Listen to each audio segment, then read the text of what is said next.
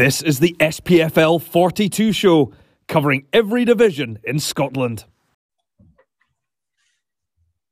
Hello listeners, welcome back to the SPFL 42 show with myself, Dr. Grant Campbell. My co-host Carl McFadden is taking a short break this week, and other guest presenter John Bleasdale is also taking a break as well, with a lot of busy things going on in their lives at the moment. However, I'm delighted to be joined for a very special episode of the show by a gentleman who has had a very busy last few months. He's the media manager at Forfar Farmington women's football team. He also writes about football for Not the Old Firm and, of course, Football CFB. It is the one and only David Smith. David, a warm welcome to you. Good evening, Grant. Pleasure to be on, and many thanks for the introduction there. It was short and sweet, sorry.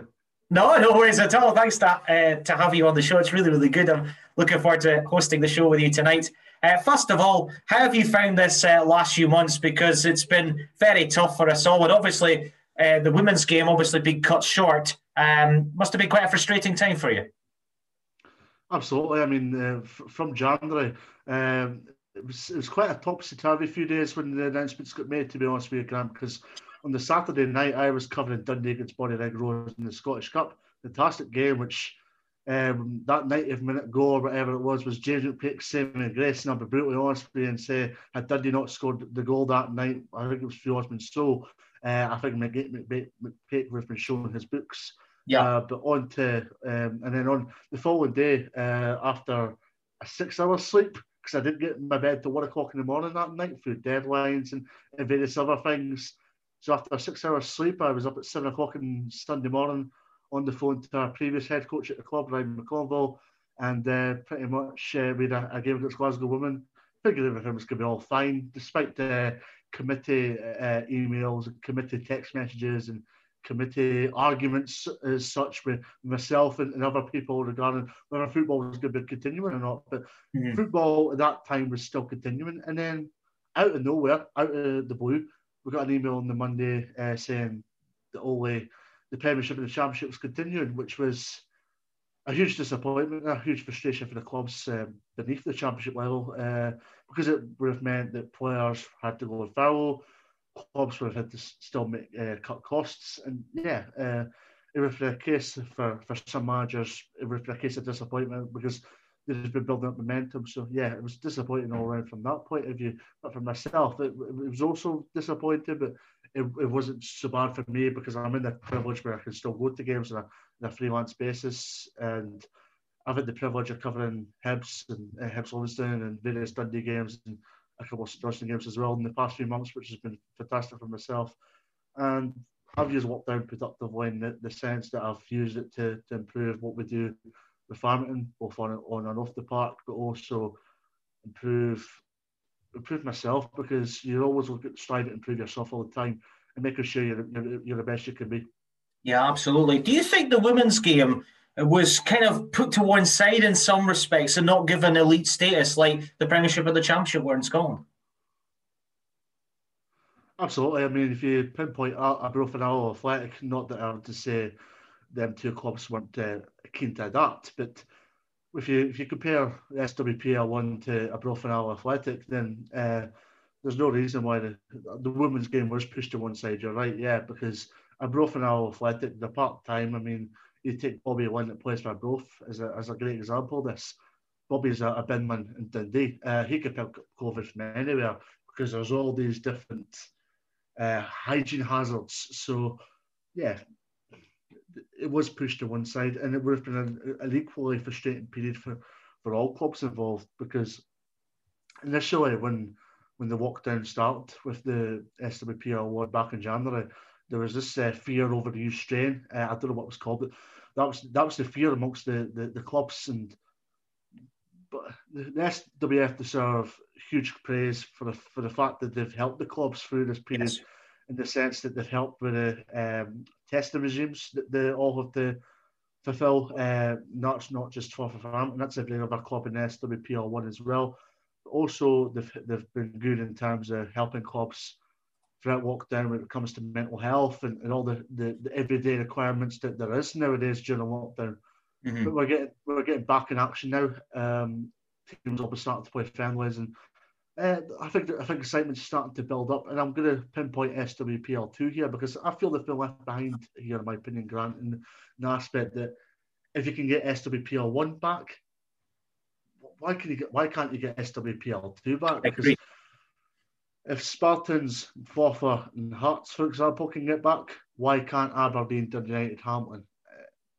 They're both just as capable as each other, and if I was in Emma Hunt and Stuart Bathgate's position, I would be very disappointed and very aggrieved with the handling of this. Not that I'm trying to disregard or disrespect the SWF here, but if I was in Emma and Stuart's hot seat, I'd be looking at it going, we want to get back to action, we want to get up to that league as soon as possible after the consistent start we've had to the season. Dundee United and Hamilton will be in that same position as well, on the basis of they've done well in their battle for promotion, because it looks like Aberdeen will be a foregone conclusion for the league now. Mm-hmm. But for SWPL 1, it's fantastic to see the league back, and there's plenty to get excited about at both ends of the park. Yes, there's no relegation this year for the teams at the bottom end of the league, but it's going to be fantastic for all the clubs involved, just to get a bit of normality back in their lives. Yeah. And I've had various interviews with players, and they've all pinpointed to me the fact that they've not had enough normality during lockdown, in the sense that they've not had that saving grace in terms of football. It's been go to work or work from home and then straight to watching Netflix. It's not been make a 10-15 mile journey to go to training and a 10-15 mile journey to go to games. Mm-hmm. So yeah, it's normality for the players. Mental health wise, it's brilliant it's big for the players. In terms of testing, that'll be big because it will give clubs that knowledge now that they're not picking up COVID based on training ground activity or match day activity. They're, for example, picking it up in a shop, like going to Morrison's and touching broccoli or touching spaghetti carbonara, just to give you an example there. It's brilliant that the testing's in place. And yes, it has repercussions for clubs in terms of finance, but no, it's good to see the game back. And women's football, in my opinion, is underestimated. In the sense that I speak to managers in the men's game, and they're like, "Oh, women's game? What's women's game all about?" Yeah. And then the women's game's grown, and that Scotland's got a part to play in that through what Anna Signal and Shelley Kerr did with their various international teams. But the women's game's growing, and Glasgow City used to run away with the league dominantly, but they've had competition from the Rangers now, and at a push Celtic. Yeah. And also you can't disregard Hibs, who are going through a transition period at the minute. So it's going to be very exciting. Yeah, absolutely. Well, let's just recap on the league so far, because the last round of games took place on the 13th of December, David, quite a long time ago. Spartans won 2-1 against Hearts. Hibs won 3-0 against the team that you're very much involved with, for Farmington. Celtic had a convincing 5-0 away win against Motherwell. But the result of that December the 13th card was Rangers thrashing the defending champions Glasgow City 5-0. Was that a statement from Rangers, do you think? 100%. But I'll be brutally honest with you, I don't think Glasgow City helped themselves that day.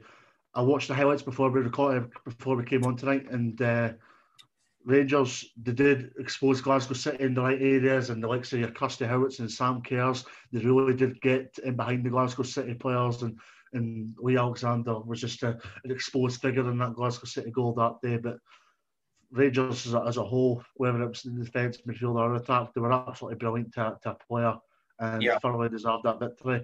And they're only going to get from strength to strength. The big question is, what will Glasgow City do to react now? That is the big question that's going to be on everybody's lips from now until the end of the season in June. Yeah. But for Rangers, they've got a terrific mix across the park. They've got a terrific strength and depth.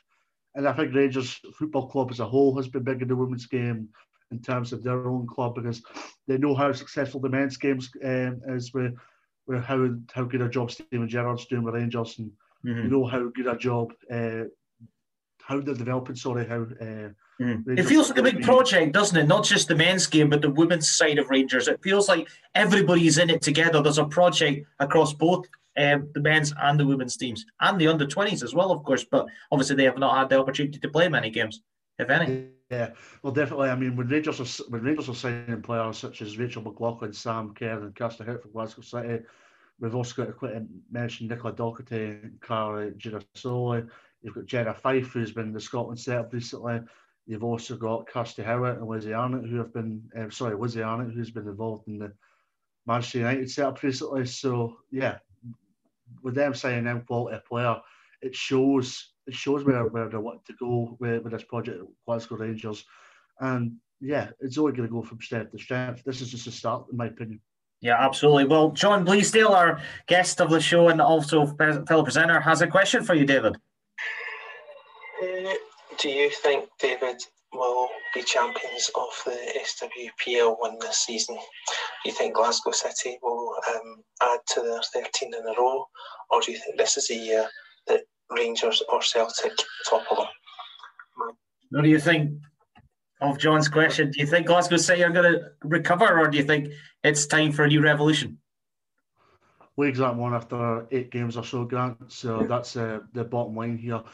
But no, as I mentioned, Celtic have still got a shout. Maybe our result against Celtic back in December might put dividend to their title hopes, because I remember Celtic got a big result over Rangers before that, and we were very lucky not to win that day away to Celtic. We were disappointed to come away with a draw, which shows the volume of where we've been compared to where Farmington was in the past, because in the past we would have been biting your hand off for a point away to Celtic. So, but I feel it is a free horse race for the title. If you were to ask me right now, and I hope I do not get slaughtered by Glasgow City here, but I do fancy Rangers just to sneak this.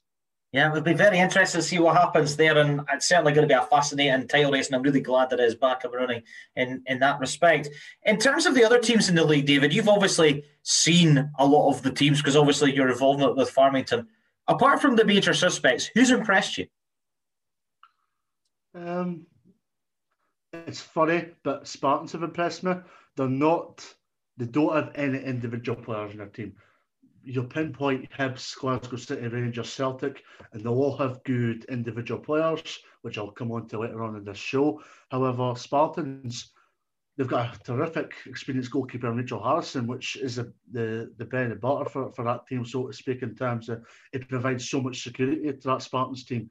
However, they're a fit team. There's no egos in that Spartans team. They've got a terrific head coach, Damien McCulloch, who does a lot for Spartans, and she's a terrific coach. So Spartans have been a continual force in women's football for many years, and they'll continue to be a continual force in the women's football side of things. But Spartans can push teams. I mean, they've gave Rangers, Celtic and Hibs and Glasgow City, for that matter, some good games. I remember the Rangers game back in November. Rangers scored courtesy of an offside goal.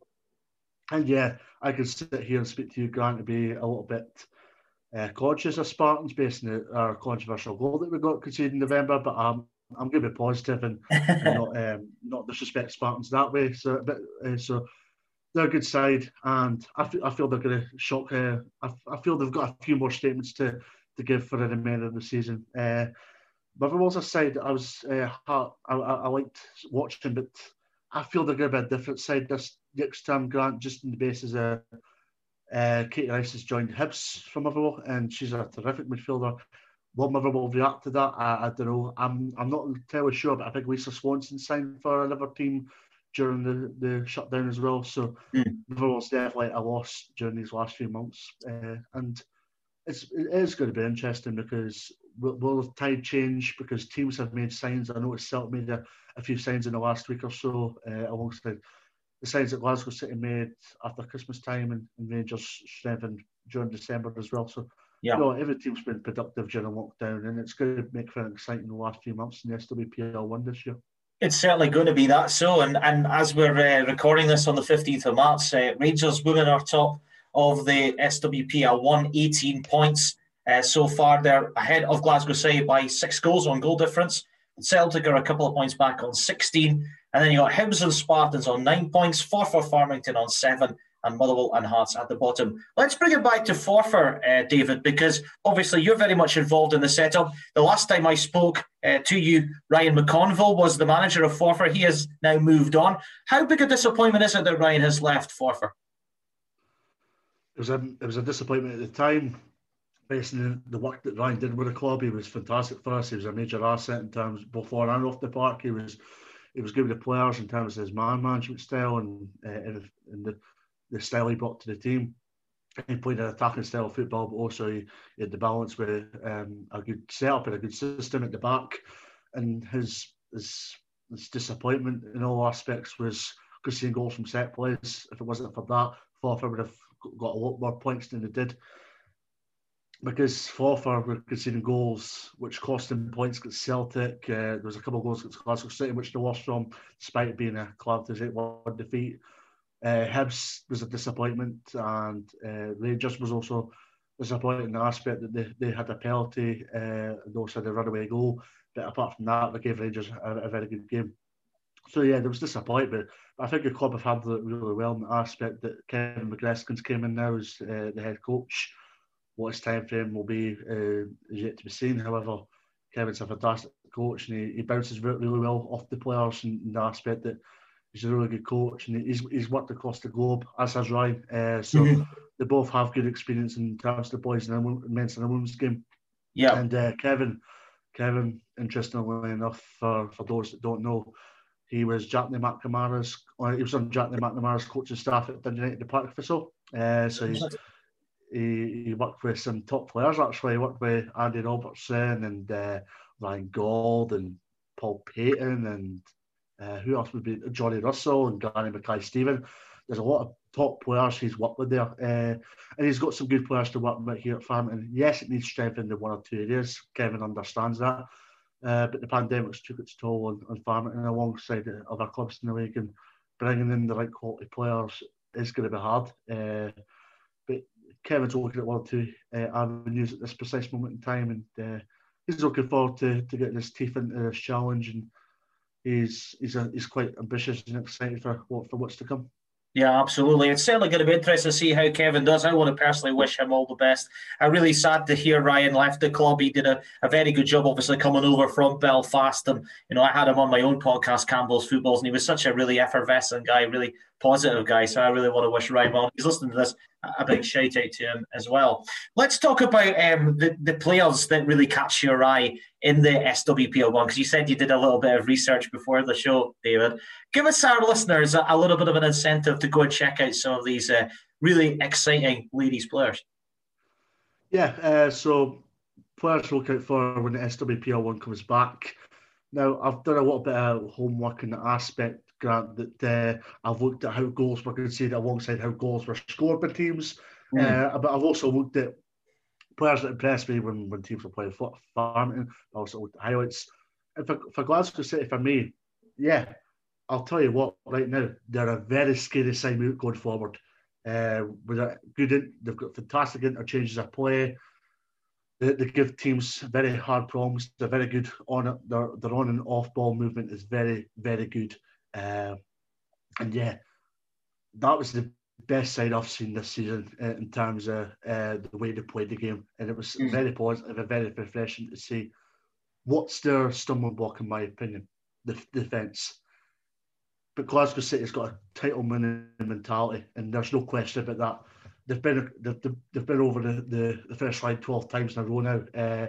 They've got some experienced players in that team, such as Joe Love and Haley Lauder and Leanne Crichton and Lee Alexander, alongside other experienced players that have been at City for a long time now. Yeah. But what their stumbling block, in my opinion, is at the back. I looked at highlights from the game against Spartans and against Rangers, that 5-0 game before Christmas. And alongside that, I pinpointed a game when they played Farmington, in the aspect that we only scored one goal against them, but we felt a little bit aggrieved that day not to score 3 or 4 goals. And being honest with you, that was an opinion Scott Booth had as well after the game.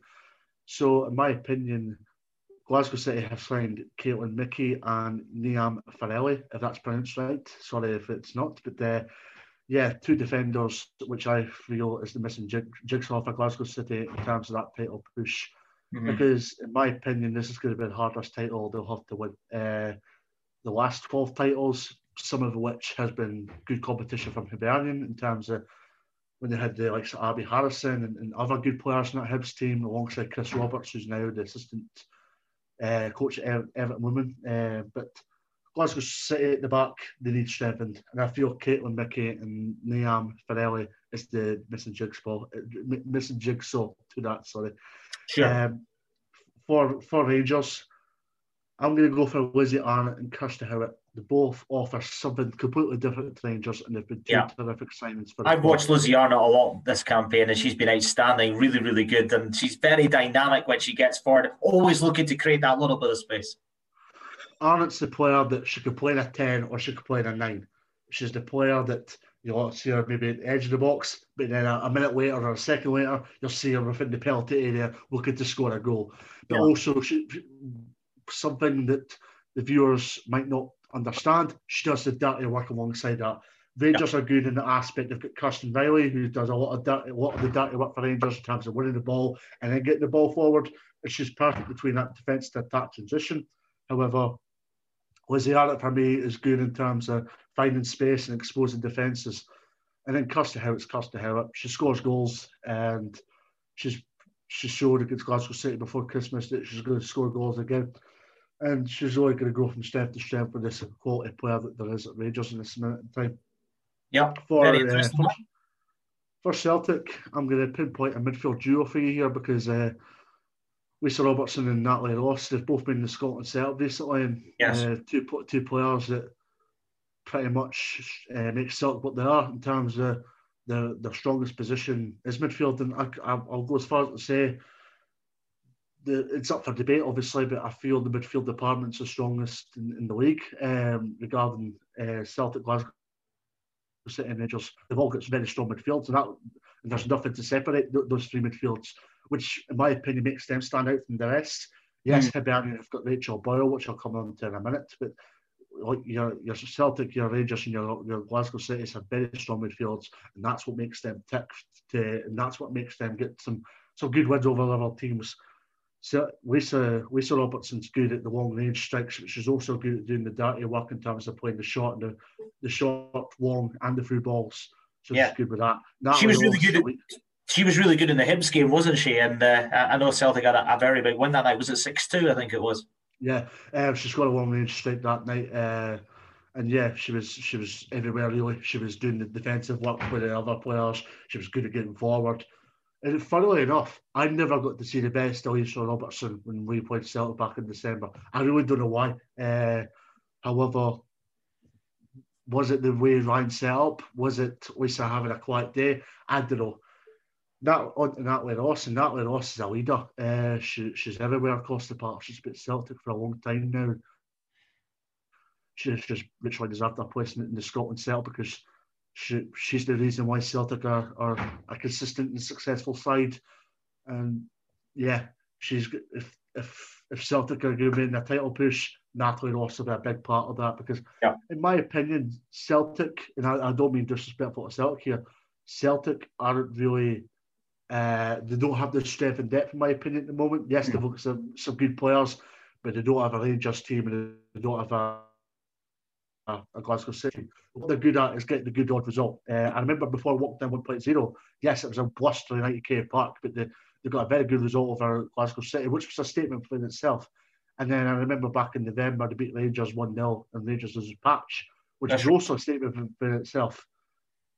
Will the Farmington result 2-2 back in December cost Celtic the chance of success? Maybe, but time will tell. On to Hibs. I've mentioned Katie Rice earlier in this show and also mentioned Rachel Boyle. And the other two players are going to tick for me. Rachel's good in the aspect that she's got experience and she's good. That's going to be key because Hibs have got such a young team now. They won't go on in the days where they had the midfield duo of Riley, Robertson, and Boyle, but now it's Boyle by herself, and she's doing a lot of the work at all ends of the park because Hibs have, as I said, been through a period of transition with Dave Gibson coming in, a lot of you young players, also experienced defender Joelle Murray's been injured, so it's been reliant on the likes of Siobhan Hunter and Boyle to pretty much pick up the scrap heaps, and that's why the odd result maybe has been coming from Hibs' perspective. You're very inconsistent. 3 wins and 4 defeats in those 7 games so far. Yeah, But it's funny in the aspect that they've had the 3 out of the 4 defeats against Glasgow City, Rangers and Celtic, whilst the other one came from Hearts, where they dominate the game, but Hearts' only chance resulted in a goal and 3 points for the Jambos that day. So these fine margins happen in football, but I'm pretty sure Hibs have used this lockdown productively to bounce back, because being honest, they were the first half against Farmington, they blew us away. That first half. Second half was a little bit stale from Hibs in particular, but I think Hibs had the game won already, so there was no need to really have that intent as they did in the first half that day. On to Spartans. I'm going to pick a stalwart of Spartans in Alana Marshall. Terrific on the ball, likes to play good balls. She normally plays as a winger, but she plays some very good balls into strikers. And as I mentioned earlier, Spartans aren't really that team that has good individual players. And Spartans' downfall, in my opinion, despite them being a fantastic team, they've not got a goal scorer. They've only scored 7 goals. They've only scored 7 goals in their first 7 games. They've only conceded 8, mind you. So, very tough team to crack. Yeah, they've not got a Kirsty Howard. They've not got I know she's left now, but they've not got Anita Marcos, and they've not got London Pollard as such. Spartans are Spartans. They're productive. They're efficient, but their downfall is the goals. But as I mentioned, they're very organised at the back, and that's pretty much down to the system that Demi McCulloch has implemented at Spartans. Onto my own team, Forfar, and I'm going to single out London Pollard. Yes, she's only 16 years old, but London's got a terrific future in the game. She's already shown this season so far with goals, because remember on Celtic how capable a player she can be. She still has a lot of development to do in the game, and London understands that herself. And she'll be good in that aspect. She's got support from Charlotte Gamay and Donna Patterson, who's been flying so far this season. Yeah, she's top scorer, isn't she? She scores goals, and she plays at the back as well. Does she not a fullback? She's top scorer, wasn't she? She's originally centre half. Donna and Kirsty Howard are level with 8 goals. But yeah, for Donna to score 8 goals, it even took her by surprise, because usually she's popped up with big goals. I mean, she used to play for Glasgow City. I remember she popped up with some big goals against Hibs in big games, like cup games, the league games, but nothing compared to what she's done for Farmington this season. And I think Ryan got the best thing out of her by playing her midfield, in the aspect that it allowed Jay Lindsay and Kirsty Fraser to do the dirty work in terms of intercepting any attacking play, and it allowed Donna a bit of freedom on the park to get forward and support the attackers alongside scoring goals for herself.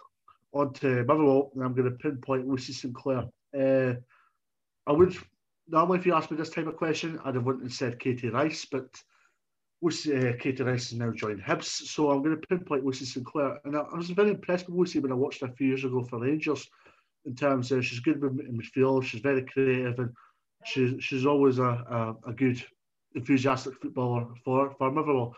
Yeah, she'll play a big part in what Eddie Lecky's Black sides will get achieved from now till June, because they're such a young side, Motherwell, and they're going through a transition period themselves. And finally, on to Hearts. It's not actually a Heart Midlothian player I'm on about here, but it's a player that's on loan from Celtic. Paige McAllister, she's a young player. She scored a winning goal against Hibs, and she's came in on loan and came into Hearts side that, yes, came up from the SWPL too, but she's only 17, and the fact she's coming into a good side like Hearts speaks volumes for the type of player she is, and she's been doing very well for herself in her first season in competitive action. Yeah, a fascinating insight there from David about all his key women to look out for in SWPL 1. You can check out that later on when you have an opportunity to do so. David, the first round of fixtures kick off again on the 4th of April.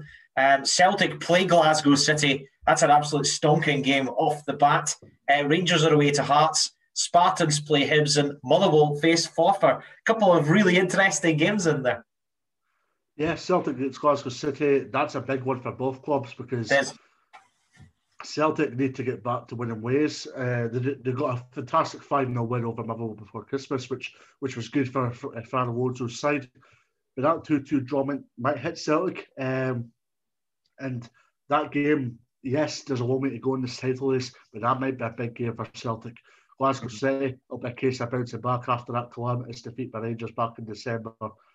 If whoever wins that game, it's a huge statement. It's a message to the clubs telling them that we're back. Basically, if it's a draw, both sides will be disappointed. So that game's got a lot of positives, but it's got a lot of consequences and repercussions in that game as well. We've also got Hibs got Spartans, which will be an interesting one for me because Hibs have done well against the so-called bottom sides in the league, but Spartans have been doing very well against the clubs, and they'll develop based on the fact they've played clubs and have a little bit more knowledge about the bigger clubs. So that's going to be a big one for me in the sense that Hibs, I think it's a must-win game for Hibs. Dave Gibson will dispute that every day of the week.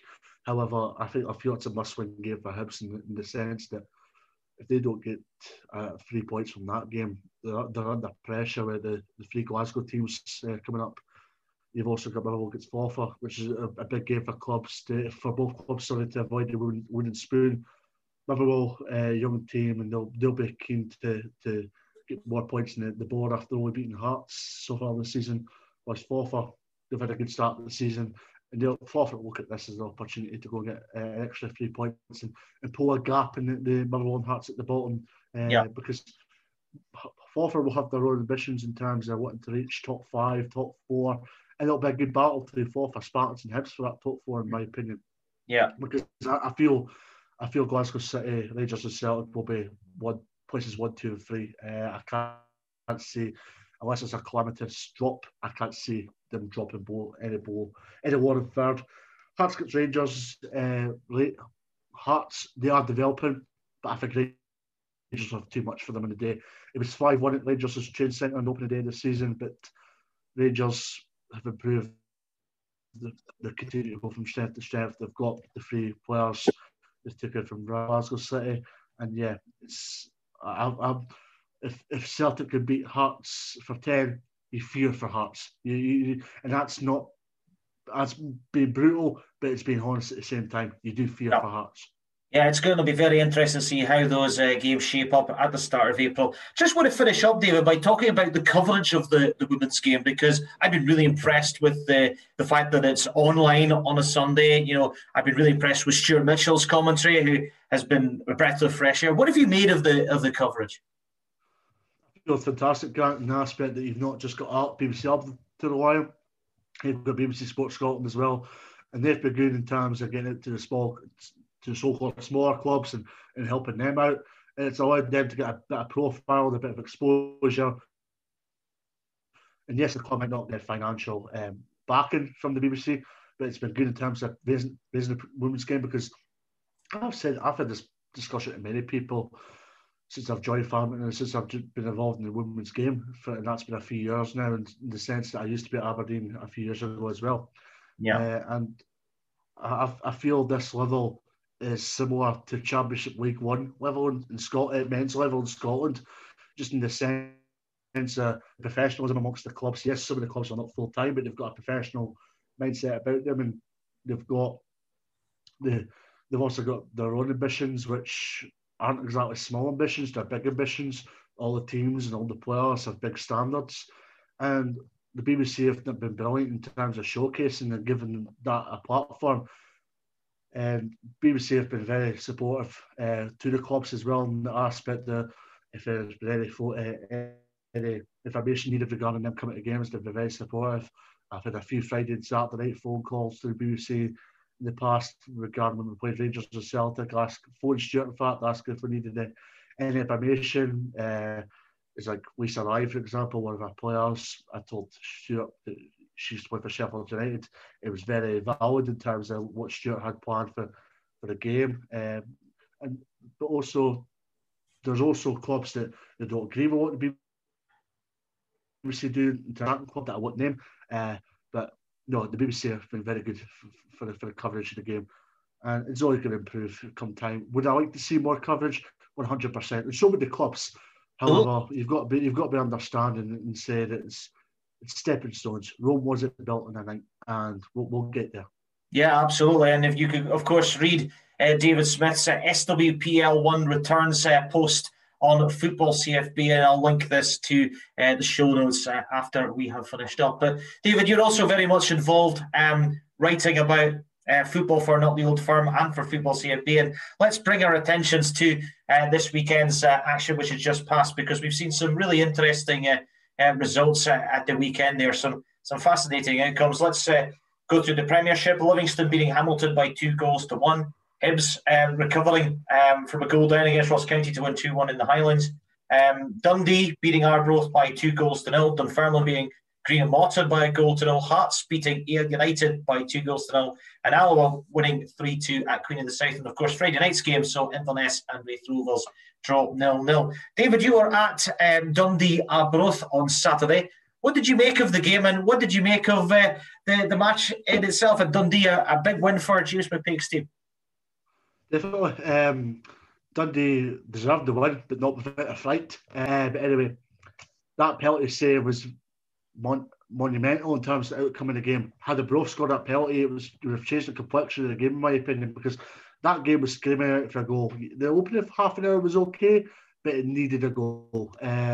So, being honest, myself and a fellow journalist in the press area in Denspark on Saturday, we were a little bit disappointed. No disrespect to Dundee fans, that goal didn't go in on Saturday. But no, based on the second half, Dundee were fairly deserving of the win. And Paul McMillan was fantastic. He's continuing to expose championship backlines week upon week.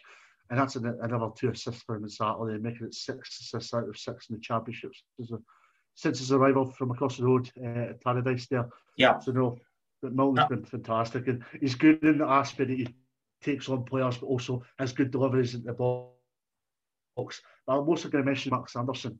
That's 2 games I've seen of Mark's now. And he's pushing Charlie Adam and Sean Byron at the side, which speaks volumes of how good a young player. Yeah, it was very interesting and, really important. Adam Legston saving that Michael McKenna penalty. And as you mentioned there, Danny Mullen and Mark Sanderson scoring the goals. One thing that really interests me about Dundee, and you sort of highlighted this before we came on the show, David, you think there's more to come from this Dundee team? Definitely. When you've got the likes of Anderson, Adam, Cummings, Mullen, McMillan, Byron even, Afolabi, Osman Sow. Yes, Osman Sow's been quiet in the goals front lately. But yeah, when you've got them players doing well and being consistent, Dundee's going to go one direction, and that's up. Whether that's up to the top flight or up battling with Hearts, Dunfermline and Raith Rovers, Dundee are going to be up there. The big question mark is getting the right back. The Queen Saturday will be big for that club in the sense that they can go and build on that now. And see if they can get that defensive, see if they resurrect that defensive mishap, so to speak. They'll get it right. Yes. That's the missing part in the jigsaw at this precise moment in time. They need to get more clean sheets. And that's something that James, being a former defender himself, has. He's not criticised his defence as such, but he's been painting the wall saying, look, we need more clean sheets. Clean sheets will help us get 3 points. And yeah, if they can do that, Dundee will mount a title challenge or a promotion through the playoff challenge. Do you think the gulf is too large for Dundee to challenge Hearts? I mean, Hearts have been pretty ruthless so far this season. I mean, a playoff spot is probably more likely for the D's, wouldn't you think? I mentioned in the Football CFB review before we came on that Hearts are now 8 unbeaten. Now, Hearts beat Dundee 2-1 last Saturday, and I feel that scoreline, if Dundee won that game, it would be a different story, because I feel Dundee are slowly but surely getting back to their best now. And like I mentioned earlier, there's still a long way to go. Hearts, it looks like it's been a one-way street towards going up. There's more to come from Hearts, though. Hearts could play better. Hearts are getting results. They're being consistent. And what's an unforgiving league that you've got to remember. But they're not playing well. They're still getting wins, which is a testament to the job Robbie Nielsen's doing with that team at this precise moment in time. And I think Arman Julie is a fantastic sign for that club, just in the sense that they were struggling for goals beforehand, in the sense they maybe had Stephen Naismith and Jamie Walker maybe had a few goals, but it's not been as consistent as Julie. And I remember he scored 2 away to Raith Rovers in his debut, which just highlights how good a player, an influential player he's going to be for Hearts. Mm-hmm. Yeah, certainly a big win for Hearts. A very good win against an Ayr team, of course, have brought in David Hopkin. What did you make of that move? Obviously, Mark Kerr moving on, Hopkin coming in. Tough start for him, and they're now just above the drop zone or the playoff zone on goal difference as we talk. It's been a tough start for Hopkin. Yes, he's at Tynecastle on Saturday. He's got Dundee away tomorrow night. So yeah, it's arguably the two toughest games you can get in terms of this league. But David Hopkins got terrific experience in this league in the sense that he got promotion with Livingston through the playoffs. He worked with Morton before he resigned recently. And Ayer's the perfect job for him in terms of the fact that he won't have a big budget to work with Ayr United. However, he'll get the perfect resources in to make that club better and to maybe promotion playoffs might be the driving seat for this season. However, David Hopkins will look at this job as a rebuilding job moving forward into next season and moving into the long term as well. Yeah, because he's got a good. Ayr United does need fresh blood, in my opinion, but they've got a good array of experience and youth in the sense they've got. I remember Sam Roscoe from Aberdeen. I thought he's a good tall defender.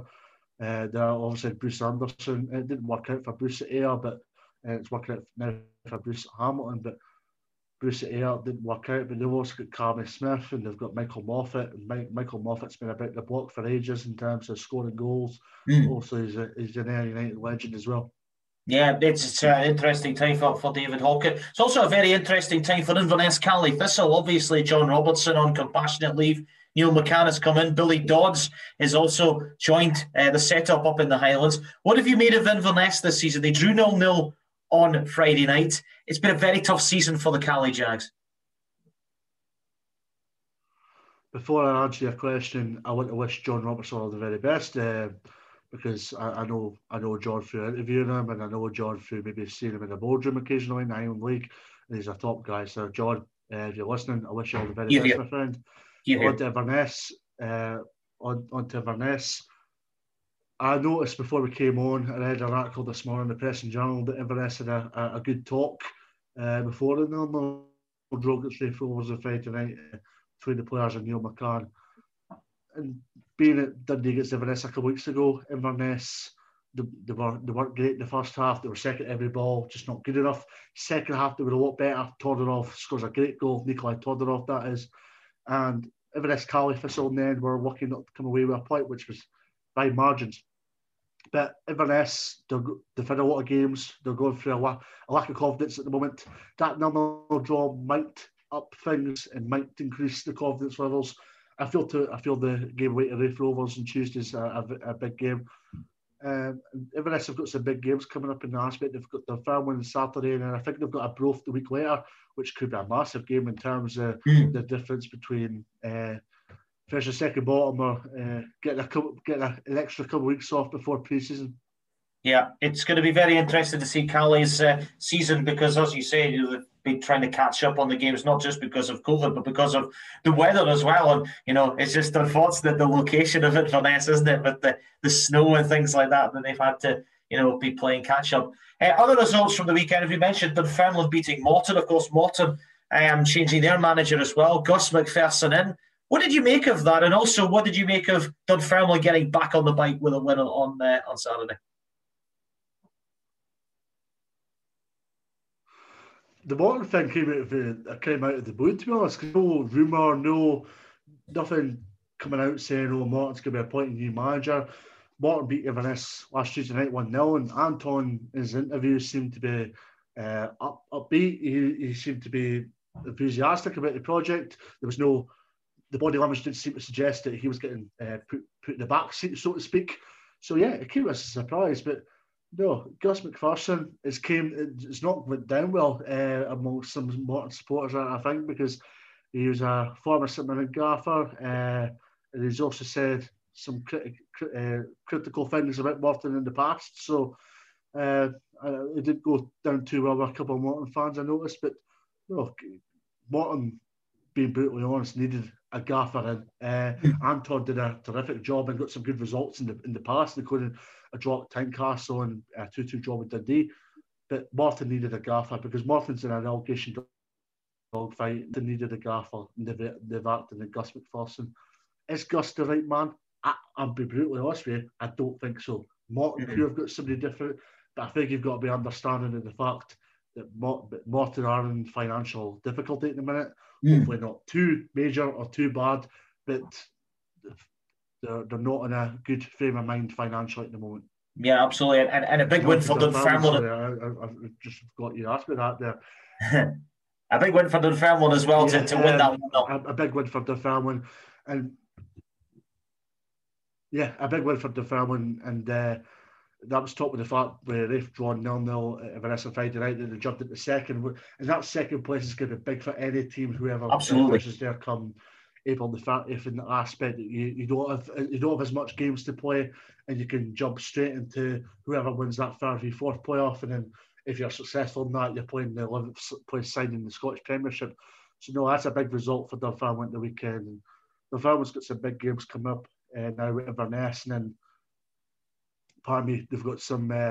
Then they've got Dundee on the 27th, and then they've still got Dundee to play at East End Park. So Dunfermline's still got a lot to play for. Dunfermline probably won't win the league through going up through the Champions route. However, they've still got a lot to play for. And Craig Whiting seems to be a really good signing for Stevie Crawford in terms of his scoring goals, which Dunfermline have been craving for a while.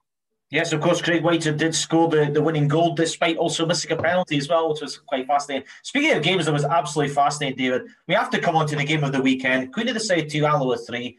Queen of the South twice taking the lead in the first half. Alloa twice pegging them back. And then they lost Ayo Obolai to a red card, Queen of the South, right on the stroke of half-time. Into the second half, Alloa missed a penalty, Rowan Ferguson saving Andy Graham's spot kick before Ross Buchanan put Alloa in front. And then, of course, Rhys McCabe sent off later with Queen of South finishing with 9 men. A massive win for Peter Grant's side. They're now just 4 points adrift of Arbroath at the bottom. Definitely, the fact that Arbroath and Morton get beat in particular, alongside Inverness not picking up 3 points on Friday night, that's a massive result for Peter Grant's side. And Alloa will take confidence now. Friday night on the telly against Dundee is a massive game, and Alloa are capable of getting results against the bigger sides. Yes, they are a part-time team by name. However, they are capable of getting the results, and that's 2 victories over Queen of the South now after beating Queen of the South on Alloa's patch recently as well. Yeah. So, Alloa, there's still a long way to go in this relegation dogfight. Dick Campbell both will be looking for 8th. However, he'll probably be looking over the shoulder as well. They're hoping that he doesn't finish 10th. But if Alloa, because Alloa have been described as being the second half of the season team, rather than a continual pick up a result here and there. They're really good for ending the season really well. So there's a lot to come from Alloa, in my opinion. Yeah, no, absolutely. There's just 5 points covering the bottom 5. Do you feel now there's a gap developing now between 5th and below? Because even though Queen of the South lost, they're still 5 points ahead of Morton. I think a lot of that depends on Dundee, to be honest with you, in the aspect that if they go and win some important games coming up, such as Ayr on Tuesday, and then play Alloa and beat Alloa on Friday night, that's going to create a huge gap between Dundee and other teams. And I feel the table will be split into 2 parts now, in terms of you've got Hearts, Dunfermline, Raith and Dundee in the top 4, and then your bottom 5 will take care of itself. Regarding Queen of the South, I think they're safe, no relegation trouble now. They were in a spot of difficulty at the beginning of the year. Yes, but a good upsurge in form meant they were able to turn the tide. And Al Johnson's side will be prepared for next season now. And I think Al Johnson's done a good job in the circumstances, because you've got to remember there was that Rangers situation with Dapo, and there was actually the weekend after that Rangers catastrophe that they went to Dundee and beat them 3-2, which was a big result. Yeah, in terms of how their season was going to shape up. So Queen of South will be prepared for next season now, and they've done themselves really well, because it looked like they were in trouble at Christmas time and New Year time. I'm going to put you under the spotlight here because you have a bit of a predictions battle now in terms of the championship. Who's going to be in that top 4, and who are the 2 teams that are going to be 9th and 10th, do you think? As I said in my last question, I feel the top 4 is going to be Hearts, Dunfermline, Raith and Dundee. So you don't think there's going to be any change? You don't think there's going to be any change in that top 4? Like I mentioned earlier, Dundee are beginning to get to their best. They've just got the defensive shape to sort out. Raith Rovers have been going through a funny period. However, John McGunn's done a fantastic job at Raith Rovers. And yeah, they've caught everybody surprised, Raith Rovers, but they've done very well for themselves. Dunfermline, they've had a consistent season. They've got a good array of player, both defence and attack. So no, Dunfermline's good. And Hearts are Hearts. Hearts will rob away with the title. Which will make the playoffs very exciting in terms of there's going to be 3 fantastic teams vying it out for Premiership football next season. Sorry, Dick. Sorry, Peter. I think it's going to be 9th and 10th. Yeah, interesting to see what happens there. And of course, you can read, David's just put out a new article on Football CFB, his championship review from the 13th of March. You can view that on Football CFB at your pleasure. Now, what is really exciting, David, is of course Leagues 1 and 2, as well as the Scottish Women's Premier League are returning. Following the release of the initial batch of league fixtures, SPFL clubs in Leagues 1 and 2 are now going to vote how to conclude the season. The vote follows a period of extensive dialogue with League 1 and 2 clubs. They have previously advised that an 18-game season would be the more practical and realistic option, but has agreed to work on the basis of a 22-match season in line with League 1 and 2 club wishes. David, what do you make of the fact that Leagues 1 and 2 are back 1 and 2? Do you think we'll get to 22 games, or do you think 18 is more likely? First and foremost, I think 18 is the more likely destination. 22 would be a bonus, but I think 22 is putting a lot of pressure, in particular on the part-time clubs. You like seeing your Falkirk and Partick Thistle would be able to adapt in terms of their full time. They've got more resources, more luxury in terms of players can recover faster, management teams can adjust players, they can management things better. But League 1 is going to be very exciting. There's only 11 points between Falkirk at the top to Dumbarton at 8th. There's 8 points between Cove in second and Dumbarton at 8th. So it's exciting at both ends of the park. League 2 is going to be exciting as well in the aspect that Queen's Park are probably going to romp away with the league. You've got Elgin City, who have been keen to get up that extra level for a few years now. You've also got Edinburgh City, fresh from appointed Gary Naismith as new manager last week. But you've also got the likes of Stennismuir and Stranraer, who will be looking to surprise a few people in terms of League 1 football next term. But you've also got Albion Rovers and Brecon at the bottom of League 2, who will be desperate to avoid the woe in the High League playoff, which I hope, for goodness sake, goes ahead this year after the shambles of last year, if that's put it politely. And Edinburgh City, Gary Smith involved there now, and I feel Gary's going to be a breath of fresh air for Edinburgh City, just in the aspect that he's been around the full-time game, he's been at Everton, the Premiership, he's worked under some fantastic managers, including like your Davy Moyes and other good managers. He's also worked at a good level in this country as well, in terms of he was Loans manager at Hearts, he was ex-manager at Queen of the South and East Fife, and he'll have a terrific knowledge of the Scottish game in terms of the lower levels, which is very vital in terms of what you're looking to do, because sometimes there's managers that come in and they might have a lack of contacts or a lack of knowledge in the lower echelons in the Scottish game. So Gary provides a bit of everything for Edinburgh City, and it's a terrific appointment. And it's also good for Edinburgh City in the aspect they've got James McDonoghue up the stairs in terms of sporting director, which is very big for the club. And it shows where the club wants to go, because there's not a lot of clubs, especially in the Scottish game, that will have sporting directors. So no, that's very big for Edinburgh City Football Club. No, absolutely, and I wish Gary Naismith well at Edinburgh City. I think that's going to be very exciting. And of course, Leanne Dempster very much involved with Queen's Park as well. That's also a very exciting story. Absolutely. It shows where Queen's Park went to go, because it took a lot for Leanne Dempster away from an institution like Hibernian Football Club, who are who are doing very well under Jack Ross at the minute and having positive strides in terms of league and the cups. And yes, Jack Ross had his critics based on the fact that the disappointing defeat to St Johnstone recently, and his results against the bigger sides was disappointing, but nobody can fault the job Jack Ross has done. Jack Ross will understand within himself that his results against the bigger sides needs to improve. He'll understand that. But Hibs have got some good players, and Jack Ross will have no problem with that bunch of guys at Hibernian. He's been there and done it. Yes, he's still young in terms of football management, but he's been in Sunderland. We all know what happened there, courtesy of Netflix. So, yeah, Jack Ross is a good appointment from Hibernian, and it's only going to grow from strength to strength in terms of Jack and Hibernian. But on to Leanne and on to your point there, Queen's Park are going to grow. They're full time. They're in a League Two, but they're going from the bottom to the top. They've not exactly just jumped in at the middle. Like, for example, if they've got promotion to the Championship, they've started full time from the Championship. They've done it the correct way, in my opinion, in the aspect. Yes.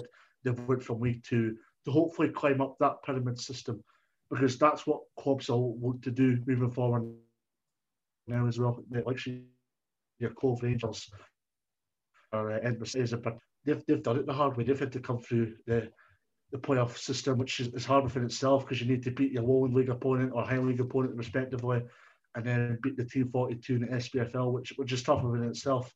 And I remember Cove Rangers, when they were striving for a promotion, with the fortunate news that John Sher picked up a heart attack. So it shows that the amount of pressure that there is to get promotion. And Edinburgh City wasn't the same thing, but I remember Granny Jardine got promotion with Edinburgh City, and then things didn't go to plan despite Edinburgh City signing the likes of Craig Beattie that season. So it shows the amount of pressure that it takes to get promotion to the SPFL. Could it be improved 100%? But yeah, no, the SPFL needed fresh blood, and they've got that through Queen's Park going full time, and both in Edinburgh being an SPFL for a few seasons now. And yeah, absolutely. Can I just add that I feel that League One and League Two will have some strange results this year, based on the fact that these teams will be having to play a lot of Saturday, Tuesday. It's not like it's Saturday. Yes. So there's good. You might have a period where, I'll give you an example, Cove will have a good result against Falkirk or Partick Thistle or Montrose, and then they'll go play a Forfar or Peterhead and maybe drop points. You're going to have that conclusions between now and the end of the season. Yeah, very much so. And that brings us on to a really interesting question sent in by Colin Byers, who is one half of the Blue Tube podcast. Hello, Colin, if you're listening. Now, apart from the obvious question on your thoughts on the length of time that has passed since the leagues were suspended, what's your thoughts on the perhaps introducing the split, like the one in the Premiership to the Championship, League 1 and 2 in the future? 6 new teams will need to be added to have 4 leagues of 12. What do you think of that statement, David? I 100% agree with what Colin said there.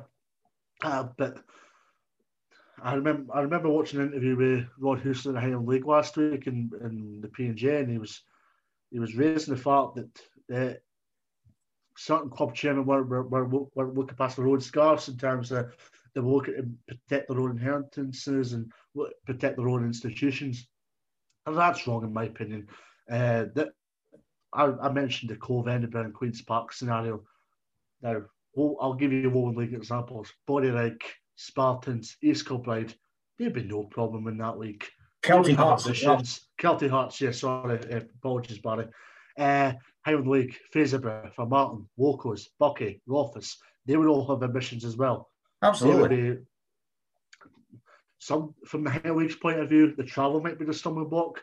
But I'm pretty sure Mark Cowie did it not long when he would be happy at looking at the prospect of SPFL football, and he does seem ambitious that way.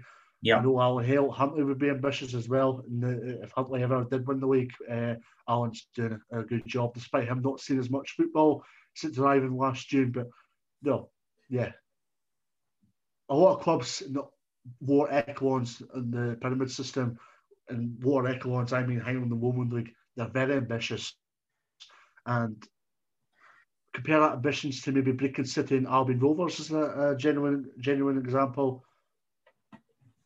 these clubs would look out of place, and I think it's showcased in some Scottish Cup results. Yeah, and speaking of the Scottish Cup, let's move on to talk about the Scottish Cup, because that's obviously also coming back on the 23rd of March. And these are some of the ties: Arbroath, Falkirk, Brora Hearts, Buckie Thistle, Inverness, Dumbarton, Huntly, Elgin City, Ayr United, Formartine, Annan Athletic, Keith against Clyde, Dunfermline travelling to Morton, Nairn County Montrose, Partick Thistle Cowdenbeath, Peterhead Stenishmere, and Stirling Albion against Wraith Rovers. Very exciting ties to get back underway when the Cup resumes next Tuesday as we're recording this, David. Definitely. There's a lot of ties where it's Championship against League 1 or League 2, or in Buckie's case, Highland League against Championship. There's the possibility of a giant killing. Where, we don't know, but with no fans, the quiet atmospheres, it could go either way. It can either be a giant killing, or it could be the bigger team being professional and doing enough to go and win the game. Yeah. But for Martin and Peterhead's point of view in particular, or an Athletic, I should say, or Stenishmere. Sorry, I'm trying to be biased towards the North region here.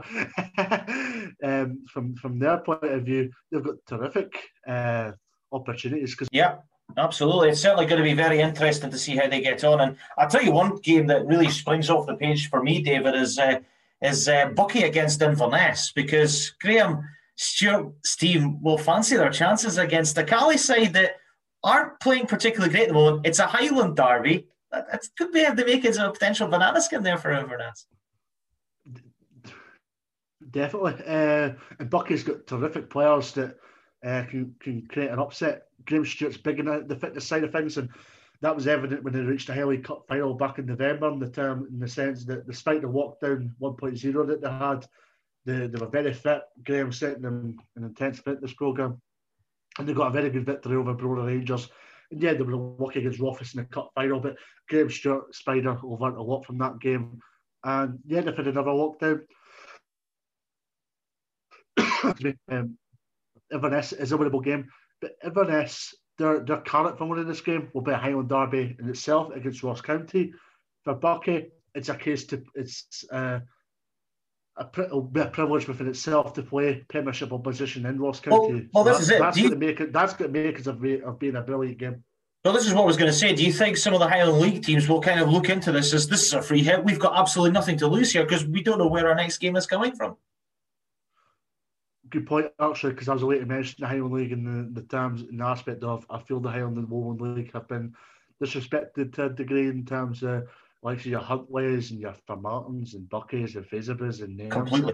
So yeah, I do feel for the non-league clubs that are involved, but I feel it's an opportunity to put themselves in the ladder and try and get them results. So for the clubs, for their mental health, well-being, and the various other things, it allows them to continue on, and it's not like they have to finish with training or finish with matches on the basis of a defeat in a cup competition. In terms of the Highland League sides, they've got terrific games. I mean, Nairn County's got Montrose, which, yes, Montrose are doing very well, but it's a winnable game for Nairn County. And then whoever wins that game goes away to Fezabra, and Fezabra is a fortress for teams.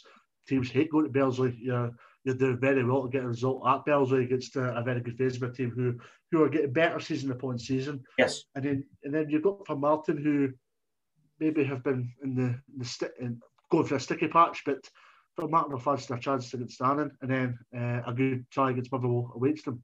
Yeah, no, absolutely. That will be really exciting as well. Let's move on. We'll obviously talk about the Scottish Cup again. I'm doing a special preview show of the Scottish Cup later on next week. You can follow that on the SPFL 42 show in due course. Let's quickly review the Scottish Premiership games from Saturday. Livingston, Hamilton 2-1, and Hibs winning away in Ross County. Big results for a couple of reasons, David. Livingston securing their top six place, one, but two, Hamilton and Ross County missing the opportunity to perhaps pull themselves clear of safety and certainly pull clear of Kilmarnock at the bottom.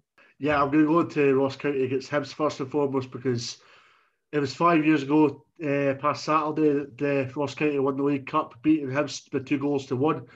And Ross County are an established Premiership club now. Roy McGregor's done a fantastic job behind the scenes in the aspect that he's put his money where his mouth is in terms of helping the infrastructure both on and off the park, because whenever you go to Ross County, they've terrific facility, Auckland Club, and they're very professional in what they do there up there in Dingwall. But also, they've got Yogi in there now, who is a charismatic character, and he doesn't joke about. He's very just says as he is, doesn't he, Yogi? He just says as he is. He's very serious in terms of correct.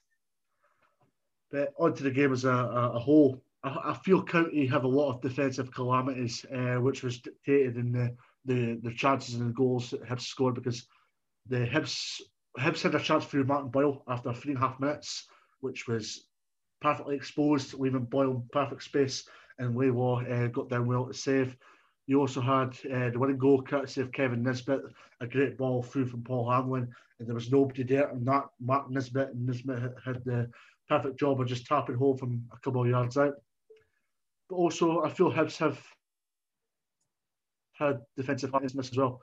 Ryan Porteous, he's done very well for Hibs, and I can understand why people are calling for Scotland call-ups, especially after the last Scotland call-up that he got.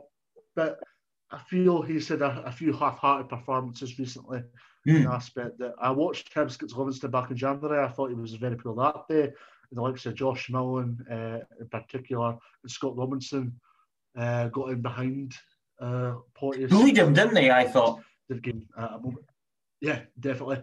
It was the same on Saturday. Two possibilities that could have happened in Ryan Porteous' case.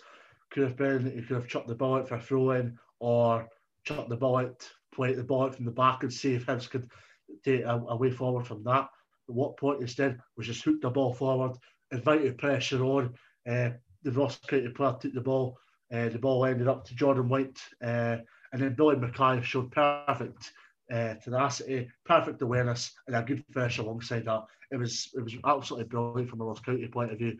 I'm pretty sure Jack Ross will not be happy with how the goal was conceded from a defensive point of view. And yeah, on to the Ross County side of things. Hibs had chances through Gogic and Boyle, which Hibs deserved to win the game, and it could have been more than two for Hibs on Saturday. Question for you on Hibs, David. Martin Boyle won a penalty in the game.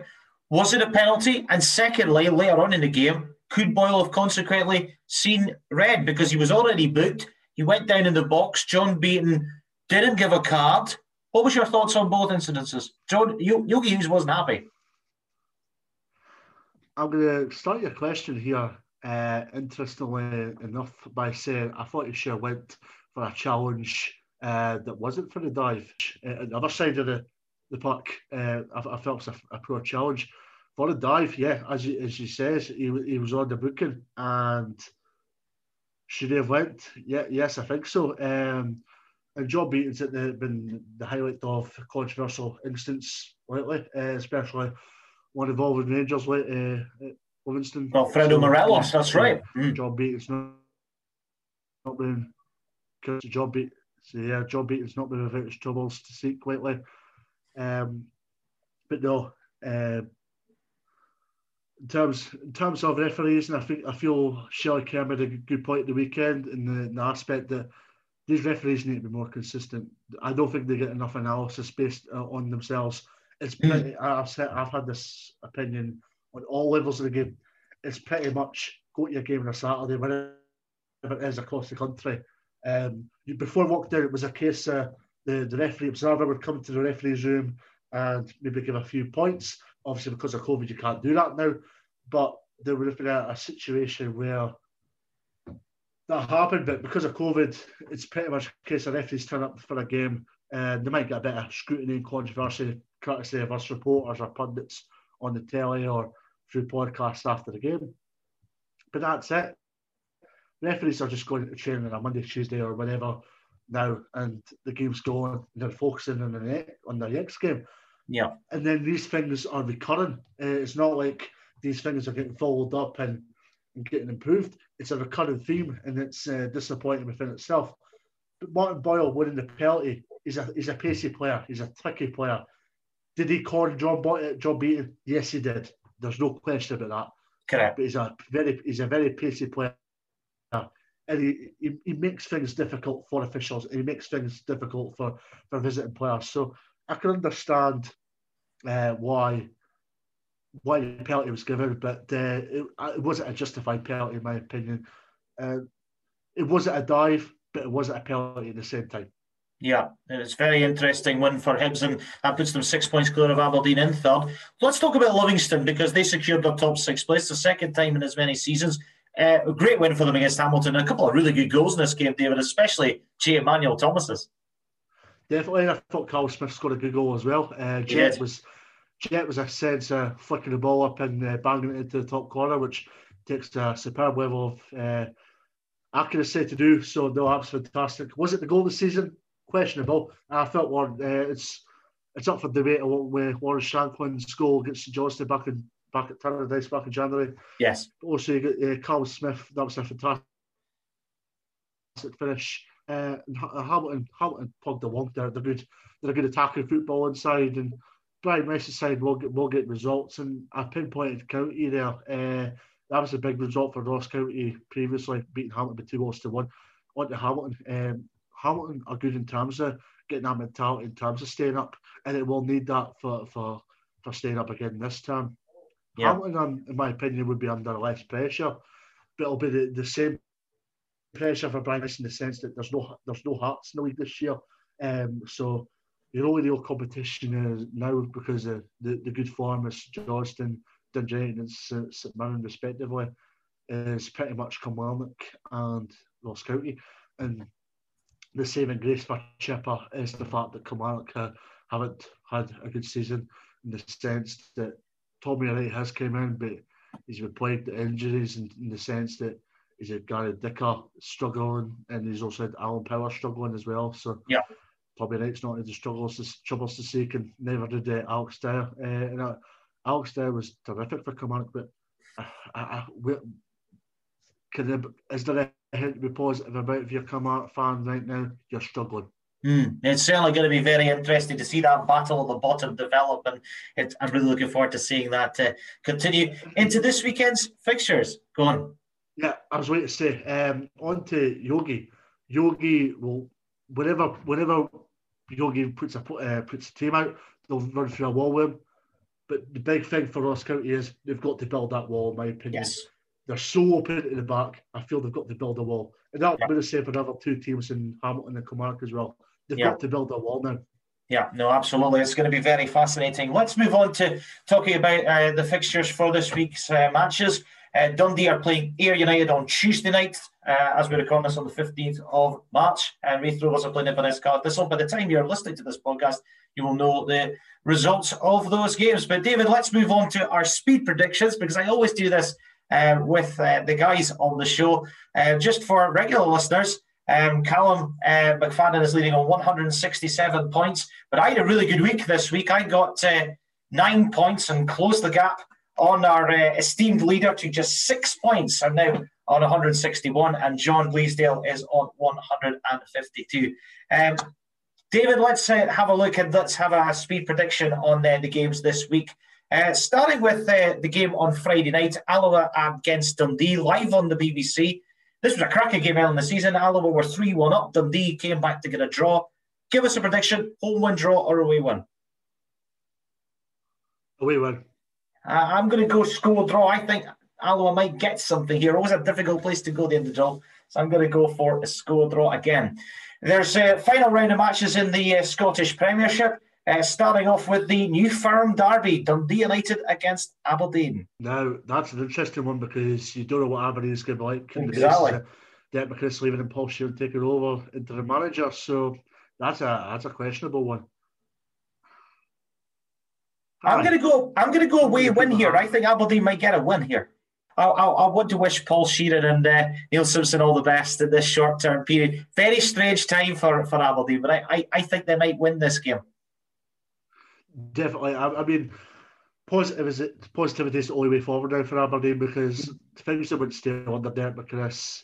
There was various reports from most in the changing room, but that would have been disputed by the players, because I noticed there was various Instagram posts from players or various social media posts wishing Derek all the very best for the future. So any reports that Derek lost the changing room or things hadn't gone to plan were false. Derek had a terrific 8 years, and it's all to Paul Paul, your Simpson and Barry Robson to go and turn things around now. Regarding for the Aberdeen manager, who's that new Aberdeen manager? Time will tell. It's up for debate, but I wish Paul, Barry, and Neil all the very best. Give us a prediction: home win, away win, or draw here for Aberdeen. Did you write Aberdeen? Yeah, away win. Well, you're going to go away win. Okay, now huge game for Hamilton. They face St Mirren at New Douglas Park, or the Fountains of Youth Stadium, as we're now supposed to call it. Score draw. I'm going to go St Mirren to win this game to consolidate that 6th place. Because, of course, St Johnstone can usurp them if St Mirren don't get the desired result at Accies, but I think St Mirren will win this game narrowly. Now, a huge game at the bottom. Kilmarnock, Motherwell. Away win. I am really tempted to go for Tommy Knight to get his first win as Killie boss, but I'm going to go score draw. I think they might get another point. I think Motherwell have been improving. I think Kilmarnock really need more than just Kyle Lafferty to score their goals. Livingston against Hibs. This could be an interesting game. Of course, both teams, the away team has won the last 2 encounters. Hibs, of course, winning 4-1 here on the season, but Livingston winning 3-0 at Easter Road not too long ago. It's a funny one because Livingston had a big win on Saturday, and it was a big win because it cements their top 6 players. Home win. You're going home win. I'm going to go home win as well. I think Livingston might win this as well. St Johnstone, Ross County. I'm going to go St Johnstone to win this game. Yeah, home win. Yeah, home win. Let's move into the Championship. Arbroath against Hearts. Hearts win. Away win. Yeah, I think so. I think Hearts will win this game as well. Ayr United against Raith Rovers. Now, they drew 0-0 last Tuesday at Starks Park. I think Hopkin will get his first 3 points on Saturday. Ooh. If he doesn't win at Dundee tomorrow night, that is. Big shout. I'm going to go draw on this game. I'm going to go draw. Why? Because Raith Rovers aren't playing too well at the minute. But this could be the resurrection for Raith Rovers. Yeah. I think it'll be very interesting. Yeah, I'm going to go score draw here. Dunfermline against Inverness. Dunfermline are playing very well just now, so I'm going to go home win. Yeah, I'm going to go Dunfermline to win as well. Morton against Queen of the South at Capello. That's an interesting one because Queen of the South were well informed before Saturday. So that's an interesting one within itself. I'm going to go score draw on this one.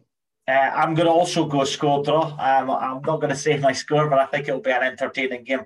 Couple of interesting games in League One. Clyde East Fife, Dumbarton, Forfar, Falkirk, Montrose, Partick Thistle, Cove Rangers, and Peterhead, Airdrie Unions. What's your standout game there, David? There's a few. For me, Peterhead Airdrie is a big game because Airdrie will be looking to mount a promotion push, whether that's through the championship or the playoff route. But Airdrie, they're doing a hyper. I don't know what the right word's called, but they've got a mix of full-time and part-time. So Ian Murray will be keen to get promotion this term, and Peterhead away is a perfect opportunity to go get 3 points. But it's also a good opportunity for Jim McInally to go get a good win against a good side. So that's got to make it of a good game for me. Yeah, absolutely. Well, my game that really interests me is Montrose going to Falkirk. I think Montrose have been really much a breath of fresh air this season under Stuart Petrie. And, Falkirk have been doing okay, still top at the moment. But, Montrose on their day could very much cause problems. Give us one prediction from that 5 games that you think might happen this weekend. You're going to Airdrie to win and both teams to score. Correct. I thought that was what you were reading there. I'm going to go for Partick Thistle and Cove both to score in that game. I think that could be a really entertaining game at Firhill. Let's move into League 2. Annan Athletic play Cowdenbeath. Elgin City play Edinburgh City. Stranraer travel to Queen's Park. Stennismuir, hello Stenny fans, playing Albion Rovers, and Stirling Albion against Brecon City. What's your standout games there, David? Elgin against Edinburgh for me because Elgin are doing very well. Ken Hester's been the subject of interest from Dundee and very much justified because he's been doing well for Elgin in replacement of Shane Sutherland, who's obviously in Inverness now. And Edinburgh will be breath of fresh air with Gary Naismith coming in. So no, that's the big game for me. Yeah, no, I agree. I think this is the big game for me too. I'm going to plump my neck on the line here. I'm going to go for Elgin to win this game and over 2.5 goals. No, it's funny. It's funny this one because my best mate plays for Elgin, so I better watch what I'm saying here. Yeah, I'm going to go for a score draw. Interesting. Well, you can score draw for me. Well, you can keep an eye on David and I's thoughts on this week's fixtures by following the show at the SPFL 42 on Twitter. You can also check out Callum McFadden and John Bleasdale's predictions against myself on the SPFL 42 on Twitter and follow our predictions. David, we're coming to the end of the show. I've thoroughly enjoyed you being my sub-in guest tonight for doing this. I've really enjoyed the chat. What is the week planned for you, and obviously the build-up to Farmington coming back as well? You must have a busy few weeks ahead. Funnily enough, Grant, it's not as busy as I would want it to be, and I'll explain why. I'm working the aspect I'm still going to be covering games for not the GRV Media, not the Old Firm. So it's good that way in terms of I've still got various freelance journalism work, and that will keep me busy, that will keep me productive. I'm also going to be working on various podcasts. I'm not going to give any guests away. I'll let you find out when people find it for themselves. Gun farming, yeah, things are different because of testing. So usually, if I was to be at training, I'd be on the pitch. But yeah. I'm lucky in the aspect that I don't have to do any testing. So it's a stand only for me. So, but I actually prefer the stand because it allows me to go and focus, look at training from a different eye point and a different perspective. Yeah, things were completely different, and the club handled it very well, as have the other SWPL 1 teams, because we want football back with what we're doing, everything by protocol, by the letter. As have the various teams have as well. They've all followed everything by the letter, and the majority of COVID cases have all come from shopping and various things indoors rather than the football or the sport side of things. So no, everybody involved in the sports, whether it's football, rugby, tennis, or various other sports for that matter, deserve huge praise. Yeah, absolutely, David. Well, I wish you very well. That my guest tonight, David Smith, media manager for Farmington, writes about football for Not the Old Firm, Her Football Hub, and Football CFB. You can follow David on Twitter at DaveO1995. Got some really great content, does some really great stuff, both for Farmington and for his other outlets. So do check out David's content. I'll be back soon with another SPFL 42 show. We'll be doing a Scottish Cup special. More on that in due course. And of course, I'll be back very soon with Cal McFadden and others for more episodes of the SPFL 42 show. But that's it for another episode of this, the SPFL 42 show. Until next time, David, thanks very much for being on the show tonight. Thanks, Scott. And thanks very much to everybody else for tuning in. Bye-bye for now.